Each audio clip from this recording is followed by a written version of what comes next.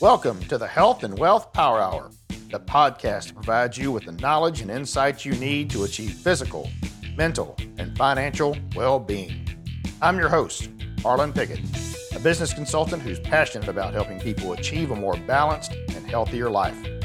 Each week, we'll deep dive into topics related to health and wealth, including retirement income planning, innovative healthcare solutions, alternative funded health plans, and specific actions individuals and business owners can take to gain control of their finances, have access to affordable quality health care, and achieve peace of mind. We'll also be joined by innovative experts who will share their knowledge and insights on prevalent topics. So, whether you're looking to grow your wealth or improve your health, you've come to the right place. Get ready to be informed, inspired, and empowered. Let's get started. Welcome aboard Health and Wealth Power Hour. Thanks for joining with us today on this dreary, rainy day. A little bit chilly out there too, especially with the dampness in the air. But we're going to warm you up today and probably tick you off a little bit and some of the things we talk about. But hey, that's what the show has to be about sometimes. We are very, very blessed today to have Mr. David Balott to talk to us in just a little bit about what is going on in the state legislature. They've got just about a month and a half left in this session.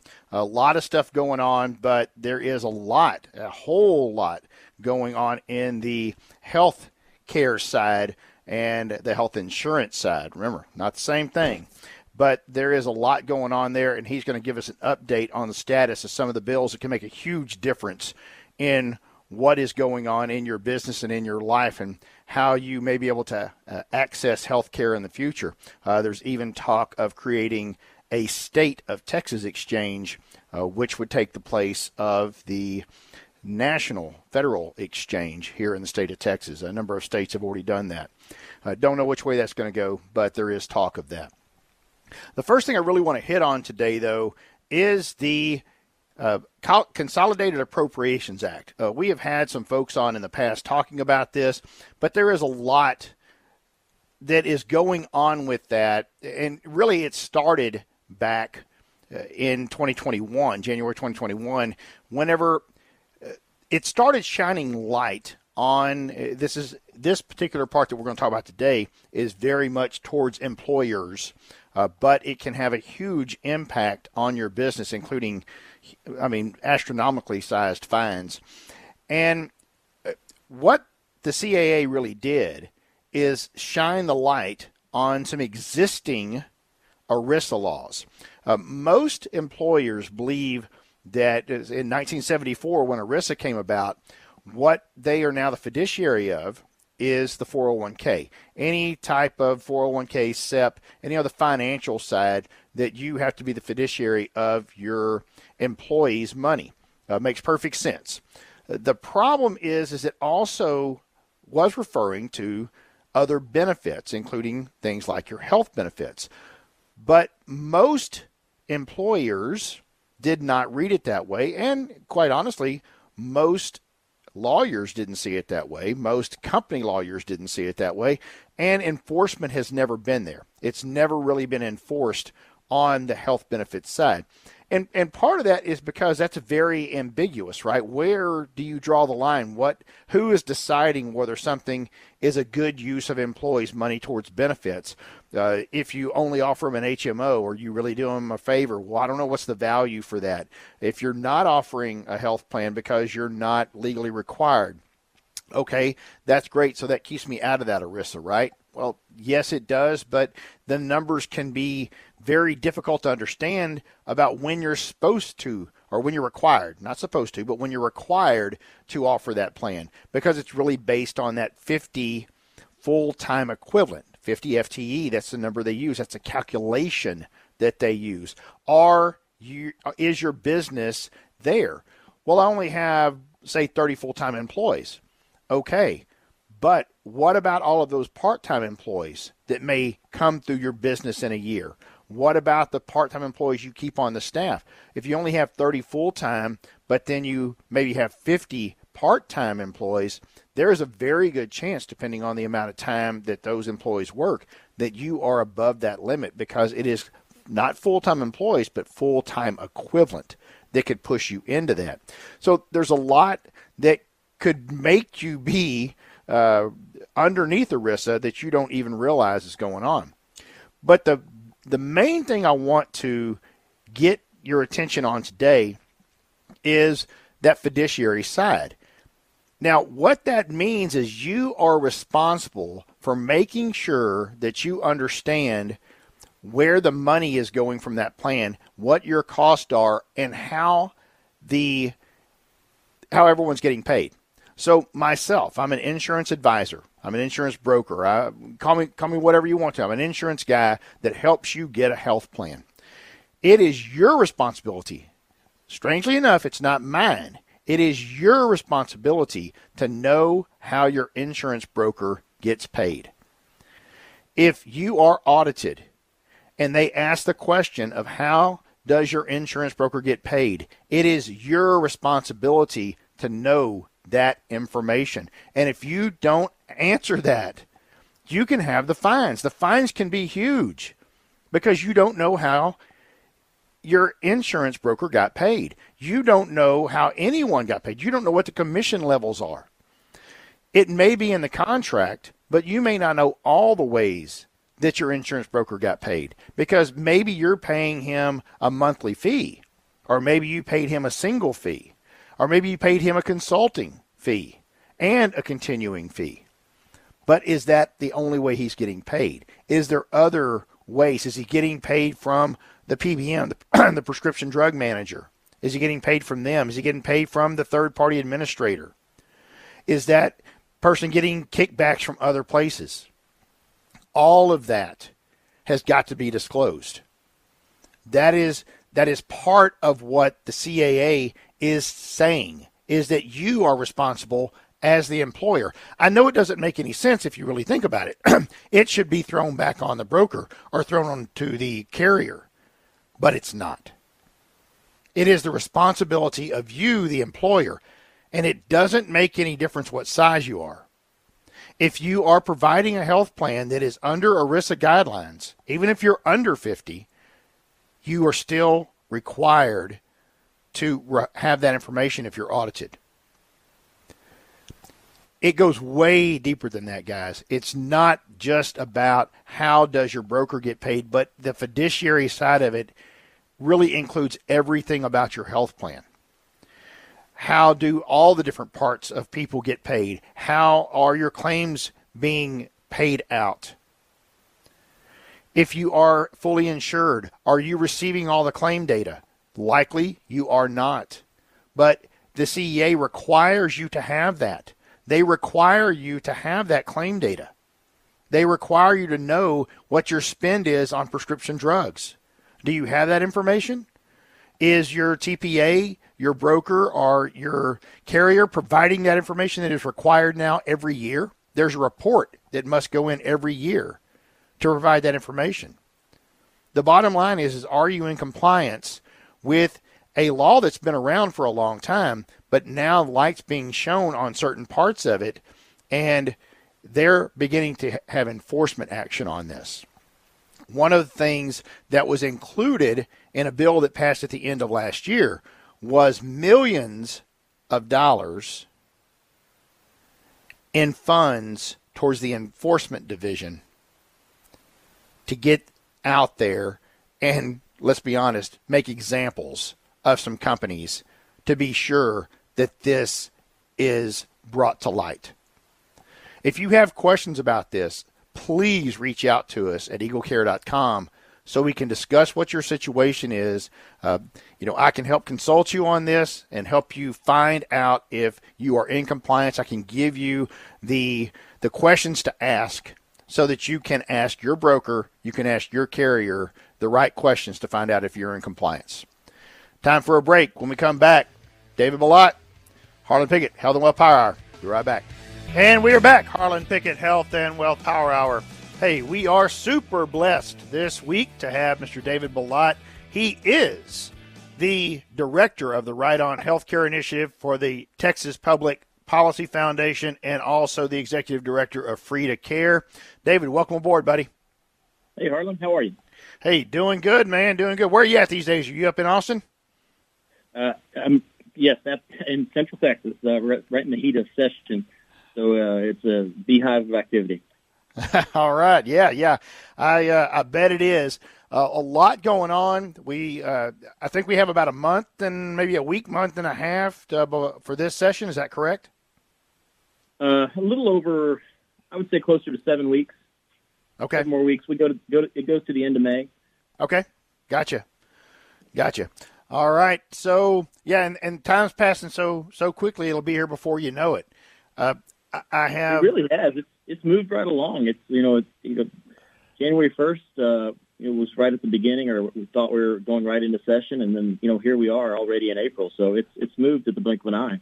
Yeah, it really has. It's been surprising that to me that we haven't heard a little bit more. I mean, I know there's a lot going on nationally, but that we haven't heard a lot more about what's going on. And so I thought it was very important that we got some updates from you on some of the bills that are moving along or that look like Mhm. they may be dead in the water that are going to have an impact on us.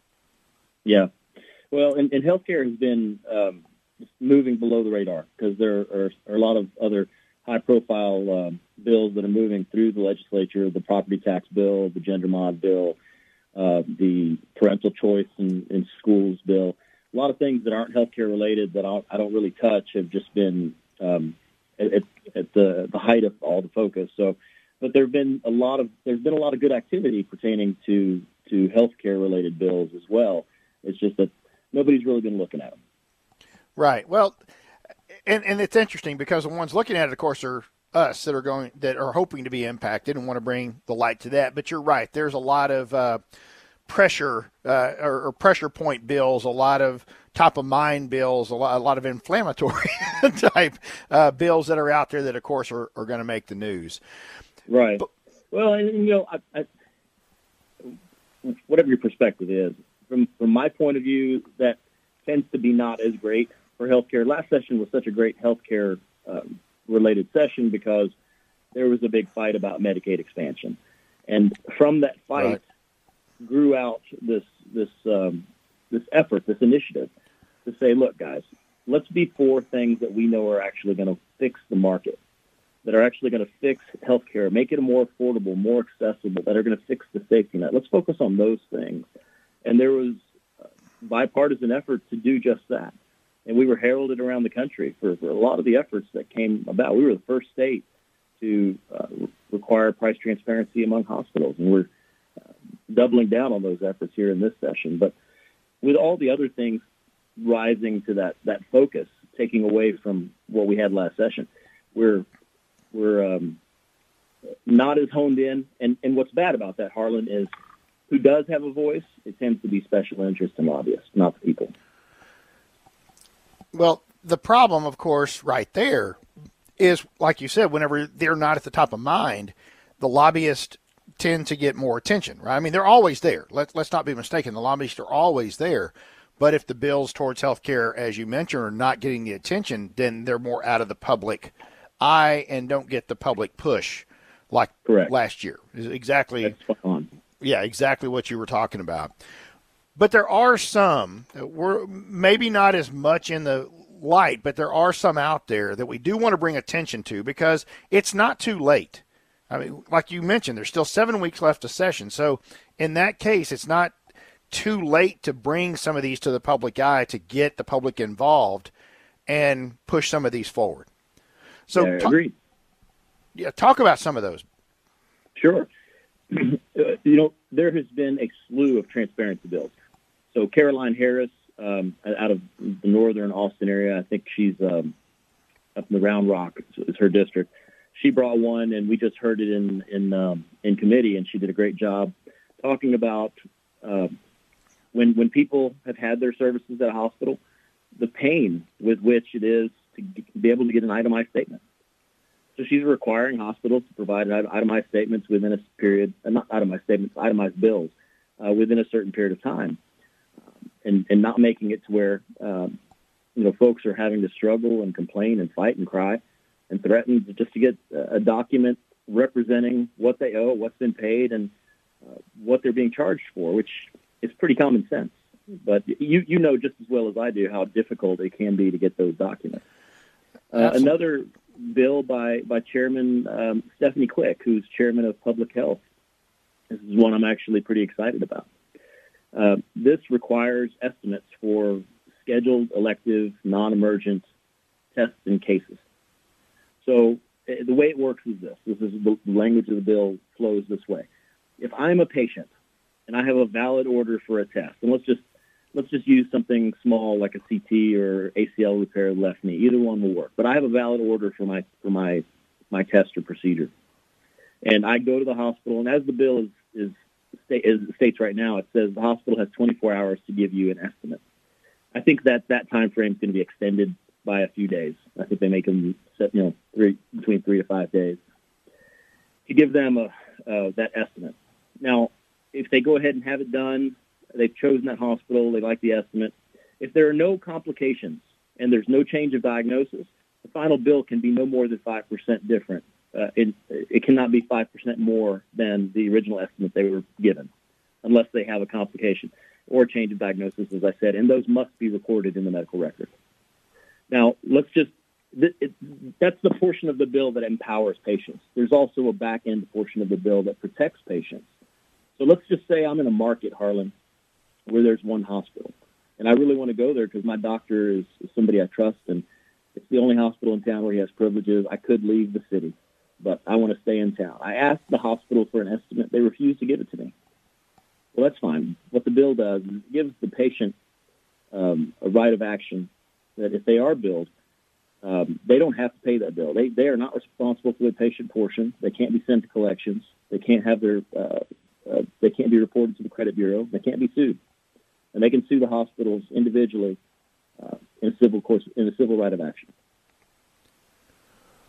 Wow. So this hospital, by refusing to provide a good faith estimate, is really putting their self in a position, if they render those services, of not getting paid at all. Yeah, if they render the services, what ends up happening to them is they're not going to collect the patient portion, and they can't do anything to go after it. So they can still bill the insurance company. They just cannot go after any of the patient portion because they refuse to provide a good faith estimate. That's right. So what do you think would happen in this case? Any dollar amount up to the out-of-pocket maximum is they've foregone it from the patient. Okay. But what do you think would happen in this case? Do you think that there's any reason why that hospital would provide those services? I mean, I know you have a background in hospitalization or in hospital administration. So if they're not going to provide the good faith estimate, and I know this isn't the law right now, and so is the whole purpose of this to say then we don't want you providing the services if you're not going to do this because otherwise you're just taking advantage? Well, I don't know that I'm not sure what the good reason would be for them not to take that patient or provide the service. I think they might have a case against them in court. I'd have to consult with an attorney to see if that's right. But there's no good reason for them to turn that patient away if they have insurance that they accept. And in fact, under their contract with the networks, if they're in network with, say, Aetna, and the patient has Aetna, they're contracted to take that patient. I don't believe they can discriminate. Right. Okay. Yeah. That makes perfect sense. But on the other side, then it actually in that scenario, it really makes no sense for them not to give an estimate. Then. Well, that's really what we're getting to. Right. Let me go back to the original price transparency. What we have today, what started with the executive order from President Trump, and is one of the few orders that has been carried over into the Biden administration and was codified into law in the state of Texas. It was a great first step. It was a necessary first step. We needed to see what the prices were by code. But is it practical? Is it pragmatic? Is it something that's usable by patients? Not very well. It's not a meaningful way to determine and assess what your expected payout is going to be as a patient. That's even difficult for me, and I know the stuff like the back of my hand. Right. But it started us on a journey, and we're fleshing that journey out here in a subsequent session. the world that we need to resemble is like that of the Surgery Center of Oklahoma or Texas Medical Management, where they have bundled pricing. They have a price for a procedure. You're not going in there and you have a CT scan, but you're having in the hospital, but there's a facility charge, and then there's this add-on price. None of that. If you're going to have a CT scan with this one code, this is the price. It includes the read. If you're going to have an ACL repair of the left knee, here's the price. Soup to nuts. Everything that the hospital is going to bill for, it's one bill. We'll deal with the surgeon, the anesthesiologist. Those are separate typically anyway. But we're talking about the hospital. We need to get to the point where there's bundling of payments, because right now unbundling ends up being a more lucrative endeavor in the way that they're establishing those billing methodologies. Yeah, absolutely. And we're going to go to break here in a second, David. But when we get back, what I really want people to understand is the whole push towards transparency is because go out to a website right now, and some of these hospitals that have posted their rates will post it by who your insurance carrier is. And they may have your insurance carrier, they may have your cash price, they may have it listed in various different ways for the exact same procedure, exact same surgery, and it's listed at 4 or 5, 6 different price points. And so it is determined by which insurance that you have or whether you have no insurance. It is absolutely ridiculous, and we're going to dig deeper into that when we get back with David. Health and Wealth Power Hour. We'll be right back. And we are back. Harlan Pickett, Health and Wealth Power Hour. Excited to have our guest, Mr. David Ballat, Director of Right On Healthcare Initiative at the Texas Public Policy Foundation, and also the Executive Director of Frida Care, is with us. We're discussing some of the legislation that is going through here in the state of Texas this year that is being considered. Hopefully some of it goes through that are going to be advantageous to us as the clients of health care, the users of health care across this great state. David, as we were going to break, we kind of mentioned that price transparency was meant to be one thing, but as is the case usually, those that were required to provide that transparency have really not taken it as what it was intended to be and used it in a very different method, if they even used it at all. Well, yeah, no, compliance with the law has been meager. We've actually done better here in Texas. But you were talking about the fact that they've got prices based on who the insurance company is, or whether it's their cash rate or their bill charge. And sometimes they look like the same number. That was an aspect of the law. The law requires them to do that because, what is the price? If you're paying up front and you don't have insurance, that's the cash price because you're paying based on a prompt pay framework. But if you have insurance, the price is whatever the negotiated rate is between the insurance company and the hospital, right? Or the network in the hospital if you're in a RISA plan. So those then become the prices. So that's why it's important to have them broken up by payer type. And what we've found is really fascinating. It's you look at normal vaginal deliveries. That's pretty common in the hospitals. And in the same hospital, the price can be anywhere from $5,000 to $25,000 for the same exact set of codes. But you've got one insurance company here at the $5,000 level, and then you've got another insurance company at the higher level. And that's all come down to market share. And so, in Texas, Blue Cross Blue Shield is the 800-pound gorilla. But then you've got certain markets, like in Houston, where you've got Memorial Hermann and Baylor Scott and White up in Dallas, and you've got secondary markets like a Wichita Falls or a Lufkin, where you've got one or two players, and they control the market. So they can leverage their market power and position to get better rates. So that's the play, and that's that constant jockeying for position by these different types of organizations to kind of try to stick their thumb in each other's eye. It really is an interesting, if you go out and look at it, and I've read some articles on it, and not just here for looking at prices here in Texas, but across the country, where you think about kind of what you just talked about. If you administration wise, because obviously if you got cash, the administration of that cash, of paying a cash price for the hospital, they don't have to file claims. There's none of that. So that should be lower, you would think logically. Right. And in most cases that's true, but not always. I thought that was very interesting as I was reading articles that there are some markets that you would have, and I think this has a lot to do with what you just said, that there are the lower cost is based on a provider. So everyone else may not even be close. And then you have the cash price, and then you may have a certain insurance company that has the lowest price because they have a market share that allows them to negotiate down, and just for reference for everyone, typically the benchmark that is used is whatever Medicare pays. And then you add on top of that. So in the healthcare industry, when pricing comes up, typically they start with whatever Medicare will pay, and then it's some percentage of that. And I know you know that, David. I'm just letting everyone out there know. Even though we've talked about it, it's always good as a reminder to let everyone know that is the typical benchmark that is used for pricing.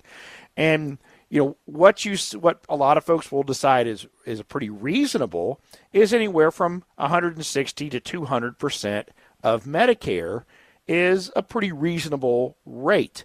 But you'll see some procedures that are 6, 8, 10, 12 times the cost of Medicare, and that's the best negotiated rate that a carrier could do. Yeah, and that's I think what throws so much confusion on people. Yeah, and the carriers did it to themselves, to be quite honest. I remember when I was running facilities here in Southeast Texas. I was in Houston at the time. I remember vividly. And I typically was at smaller facilities. We didn't have a lot of market share. So whenever we'd go try to ask for a contract, there was no negotiation involved. And Blue Cross gave us a contract. It was for 85% of Medicare. They weren't even giving us Medicare market rate. They were giving us 85% of Medicare. And I said, I'd like the opportunity to discuss this with you guys and see how we can improve upon this. And they said, no, this is not a negotiation. It's a take it or leave it. And in our case, we had to take it because Blue Cross makes up so many people in the state of Texas. And so what ended up happening with physician groups like the one that I was helping there, it became untenable. So they had to entertain being employed by the hospitals or having their practices purchased by the hospitals. And then what happened? The hospitals acquired all of these different specialties. They established market power in certain parts of the city. And then they go back to the insurance company and they say, well, we're not going to play this game anymore. Now, we don't want 160 to 180% of Medicare. We want 400% of Medicare because we can. So it's this jockeying back and forth. But the insurance companies, they started playing this game, and now they're having to reap the consequences. I don't like it. And I agree with you. I think the 160 to 180 is where things need to normalize to. Yeah, and it's interesting when you talk to providers, especially on the imaging side, and then you talk to doctors themselves, the Medicare cost, is what Medicare pays them doesn't even really cover.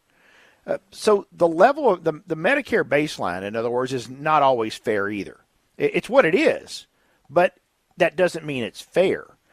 And so there are times, there's without a doubt times when that Medicare is so low that someone cannot even work with that. But as a general rule, having a percentage of that is where people are putting things. Now, I also think that if they don't have the leverage, if you look, it seems like every year, right, you see billboards, especially folks around Houston, y'all see this all the time, where someone's leaving the Blue Cross network. This XYZ urgent care, this one, ER, this hospital system, whatever, here's the billboard that says we're not going to be, as of January 1 or as of October 1 or whatever it is, we're no longer going to be in the Blue Cross network. Well, it's because of exactly what you just said. There's been a take it or leave it. A line in the sand has been drawn. Now, we Well, and both you know know what, what when they make happens a it, few months later, right? A few months later, the billboard now says, now accepting Blue Cross Blue Shield, right? Because someone flinched finally, right? well, and the reason why, and I'll tell you what, and everybody who's listening, everybody's patient. They know patience. Let me tell you what's happening there. The hospitals are using doctors, and the insurance companies are using patients like human shields. Yep. And so they're holding them out, and they're saying this group is going to suffer, and we're going to be okay with that unless you give us what we want. When you put it in those terms, it's pretty disgusting, but that's exactly what's happening. That's exactly what's happening, and it happens over and over because you just found out, and I see it every single year, David, whenever doctors leave a network, and I've had doctors tell me, I didn't even know we were leaving the network. I just happened to be in this physician group or this group, and all of a sudden they kicked us out. They just decided whoever was negotiating the contract, right? And that particular doctor may not have been involved in that, and all of a sudden he found out by getting a letter reminding him that he was no longer going to be in network as of November 1st or whatever the date was. It's shocking. What's interesting, Harlan, is a lot of people are mad at the doctors over the price of healthcare. Yeah. Well, based on the statistics, close to 70% of doctors now are employed by a hospital or insurance company or private equity group. Yep. And in fact, United Healthcare is the largest employer of physicians in the country with nearly 100,000. So when because of that story you just told, it's often true that doctors are employed. They go to work. They're punching a clock. They're taking care of patients. They have nothing to do with the financial part of it. They don't know what their charges are. They don't know what the payments are or what the expected payments for the patients are going to be. And if you ask them, they'll say, you need to call this number because their hands are tied and they really have no control over it. Yeah, and that is, there is a push, and I know you know about this. It's on the national level to get these private equity groups, to get insurance companies and some of these folks to stop owning hospitals and doctors groups and such because of exactly what you said is happening. I mean, there is zero chance you can convince me that there is not some conflict of interest when the largest health insurance company in the country is the largest employer of doctors and surgeons. There is no way you can convince me that's not a conflict of interest. Well, I happen to agree with you, as I often do. But, look at the hospitals. A lot of the big hospitals, not only do they employ large groups of physicians, but what else? They also, sometimes they own an insurance company. And so you got an insurance company, you've got a hospital, you've got all the doctors in the market. You do what you want at that point. There's no competition. And if there's no competition, there's no downward pressure on the prices. And there's really no accountability to make sure quality is improving. No, and one of the things I believe people don't really understand on this side too, and we talked about this a little bit last week whenever I had some DPC folks on, and that is these doctors that are in these systems, and you mentioned these hospital systems that have health plans too. Christus has one, Scott and White has one, Memorial Hermann, some of these companies that are hospitals and health systems too. There's incentives and quotas for their doctors to refer within that health system. Why do you only get 5 to 7 minutes with your primary care doctor? And really, there's a lot of things that he could take care of, but he's referring your care out to a specialist. Well, he's only got so much time, and he's also has a quota he must meet to refer within that network to specialists because, hey, everyone's getting paid. Everyone better have some work to do. We need you to spread the love, as it were, within our network. And is that really how you want to receive your health care? Yeah, that's a valid question. Is that how you want to receive your health care? I don't have, I have feelings. I prefer the doctors being independent. I think it's going to be reflective of lower cost and better quality. That's just what I've seen in my history. Is that empirically researched with data? I don't have that. But just based on my expertise and my experience, I believe that to be true. That's one of those things that I just know in my gut. But and that's what we're going to continue to push for and fight for. And we've got to have, we talked about transparency. The other thing that we're seeing a push for in this session is competition. One of my favorite representatives in the Texas House, Chairman James Frank, Chairman of Human Services, said something in the Select Committee for Healthcare Reform. And somebody was talking about transparency and I think it was TCMA, about PBMs, and they were saying how they wanted to be transparent. And he said, but you're not competitive. And if you've got transparency without competition, you're just seeing how much you're getting screwed. Right. And it doesn't get any more true than that. Right. Right. Absolutely. Hey, we're going to go to another break, and we're going to pick this back up when we come back. Harlan Piggott, Health and Wealth Power Hour. We'll be right back.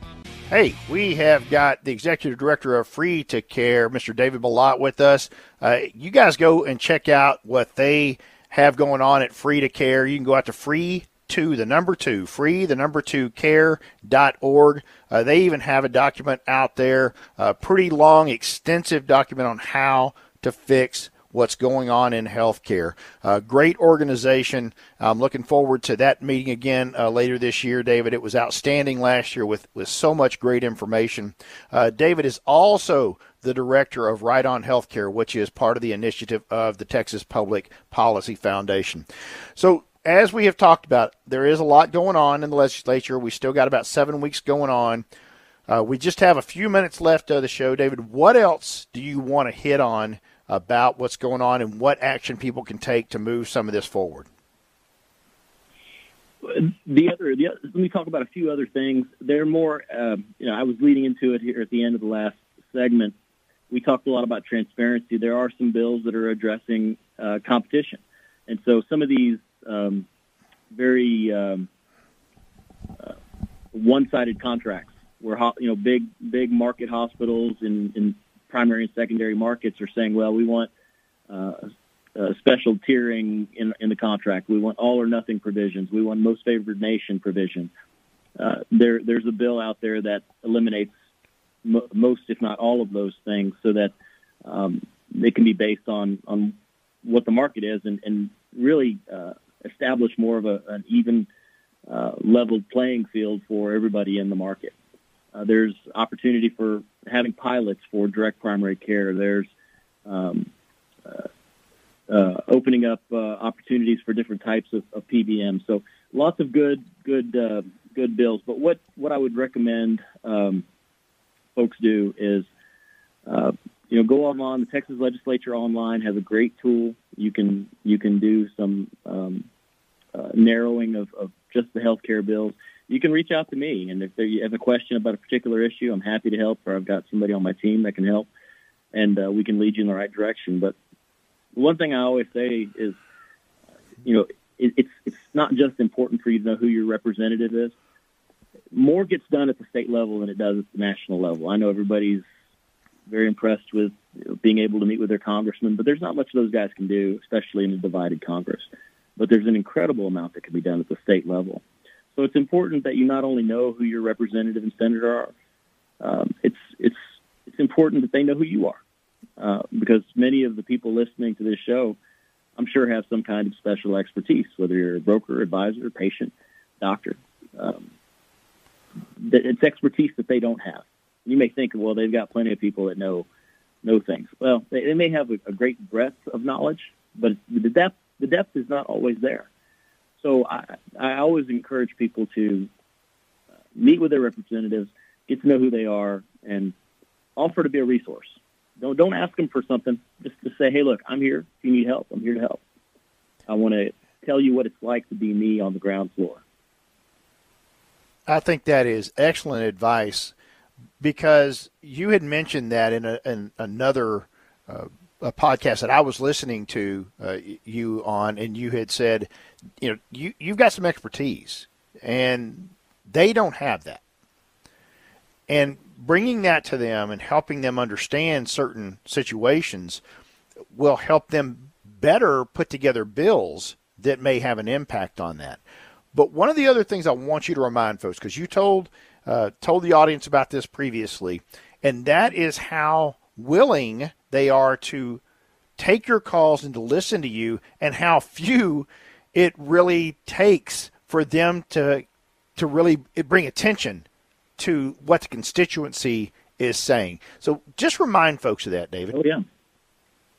Well, especially if you're a constituent calls take precedence over everything else. So if this is the person that represents you, they're all ears. They want to listen because you represent a vote, and people in your family represent votes. So they're really going to listen to you. But this was, I think you're referring to a comment that I made, but this was pertaining to somebody in Congress, which was even more surprising. Right. That's right. They said that anytime they get 10 or more calls in a given day on a particular issue, that they recognize that as a groundswell. And I was shocked by that. 10. Yeah, that is amazing. Yeah, it's surprising, but you can muster up more than 10 on Facebook. Yeah, it's not difficult to do if you give people the information to where they feel knowledgeable enough to be able to speak to it, or if you want to give them a script. But then also making it easy for them, give them the number to call, and maybe even a name of a person to talk to. It's difficult. It's difficult to get people to engage because it feels intimidating if you haven't done it before. But it really isn't that big of a deal once you've done it. Agreed. And I think our mindset is I'm just me and I can't make a difference.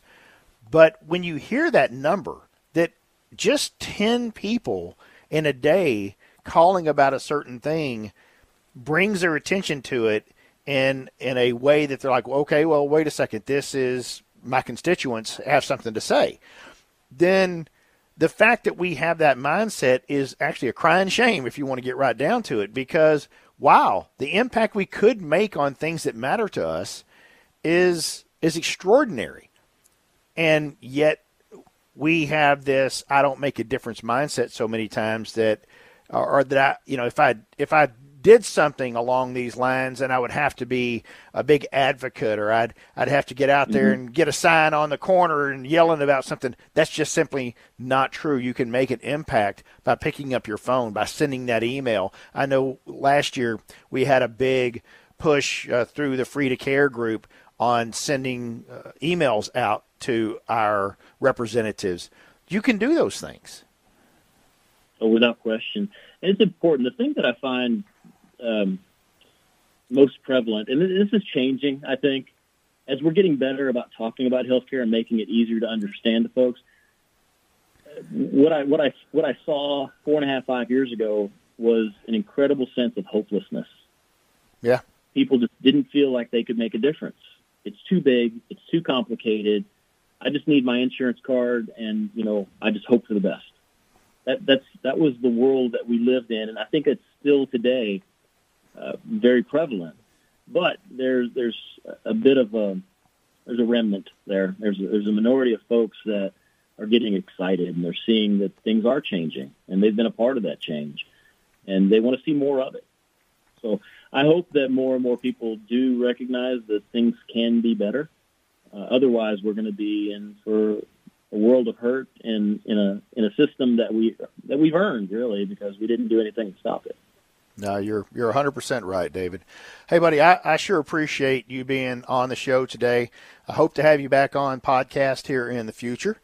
And you have a blessed and happy Easter, my friend, and we will talk to you soon. To you as well. Thank you for having me. You got it, buddy. I certainly want to once again thank David Bellott for coming in, giving us a update of all the legislative action that is being taken here in the state of Texas, or that is potentially being taken here in the state of Texas for holding some of the cost in check, for looking more into price transparency, for various other things that can affect us here in the healthcare and health insurance industry. It's good to know that there are folks like David out there fighting the good fight for us, understanding that working at the grassroots level is vitally important.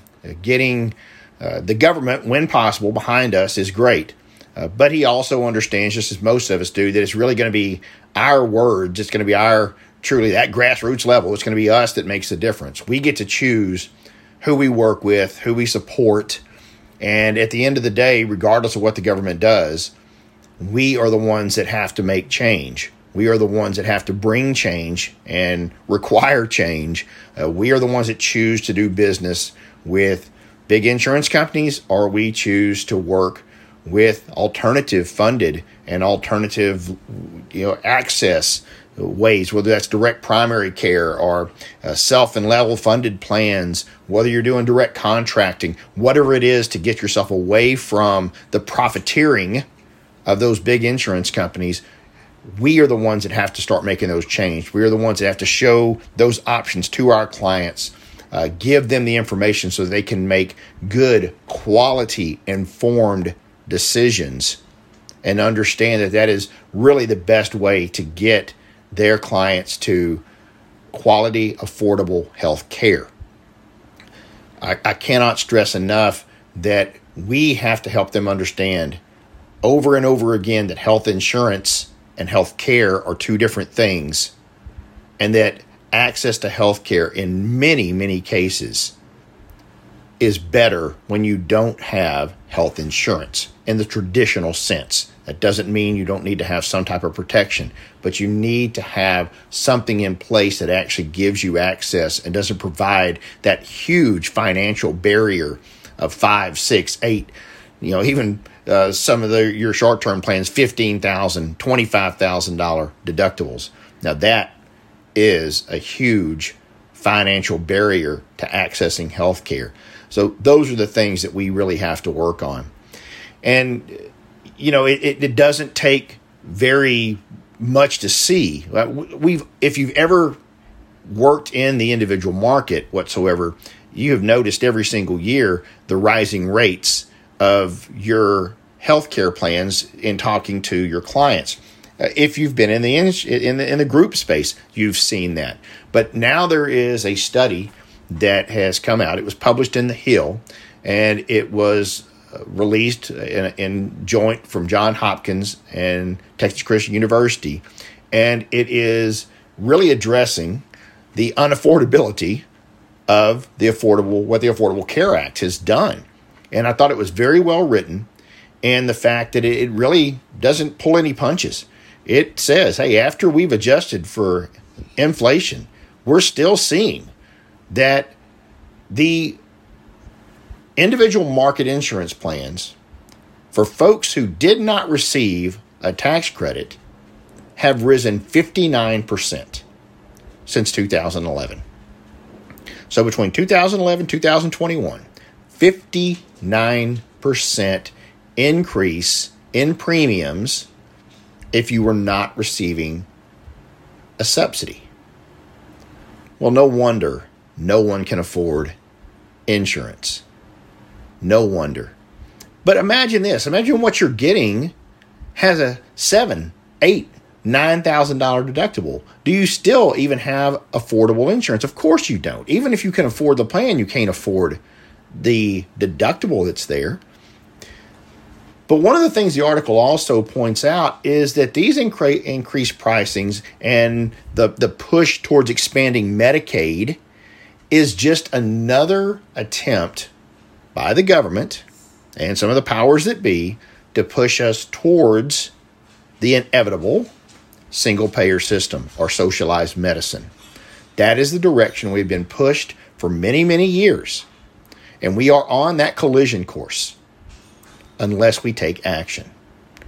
And continuing to throw people into the marketplace, continuing to throw them onto your big carrier plans is never going to do anything but continue us down that road to socialized medicine. So this is a call to action. It is time to start understanding that we are the ones that have to make the difference. If you don't even know where to start, I'd love for you to reach out to me so I can share with you some of the things we're doing to make a difference in the marketplace, to make a difference in the decisions that people will now have access to when they can look at things that just a few years ago no one would have ever believed were possible. Direct primary care is without a doubt one of the biggest things that folks can engage with that will make such a difference in their health and in their life and just in their overall happiness. Because aren't you always happier when you're healthier? But I do encourage you to start being part of the change. It's time for the status quo to take a good shot at it. It's time to take that status quo has got to change. If you don't know where to start, once again, please reach out. Love to talk to you about it. Y'all have a blessed week. We're out of here.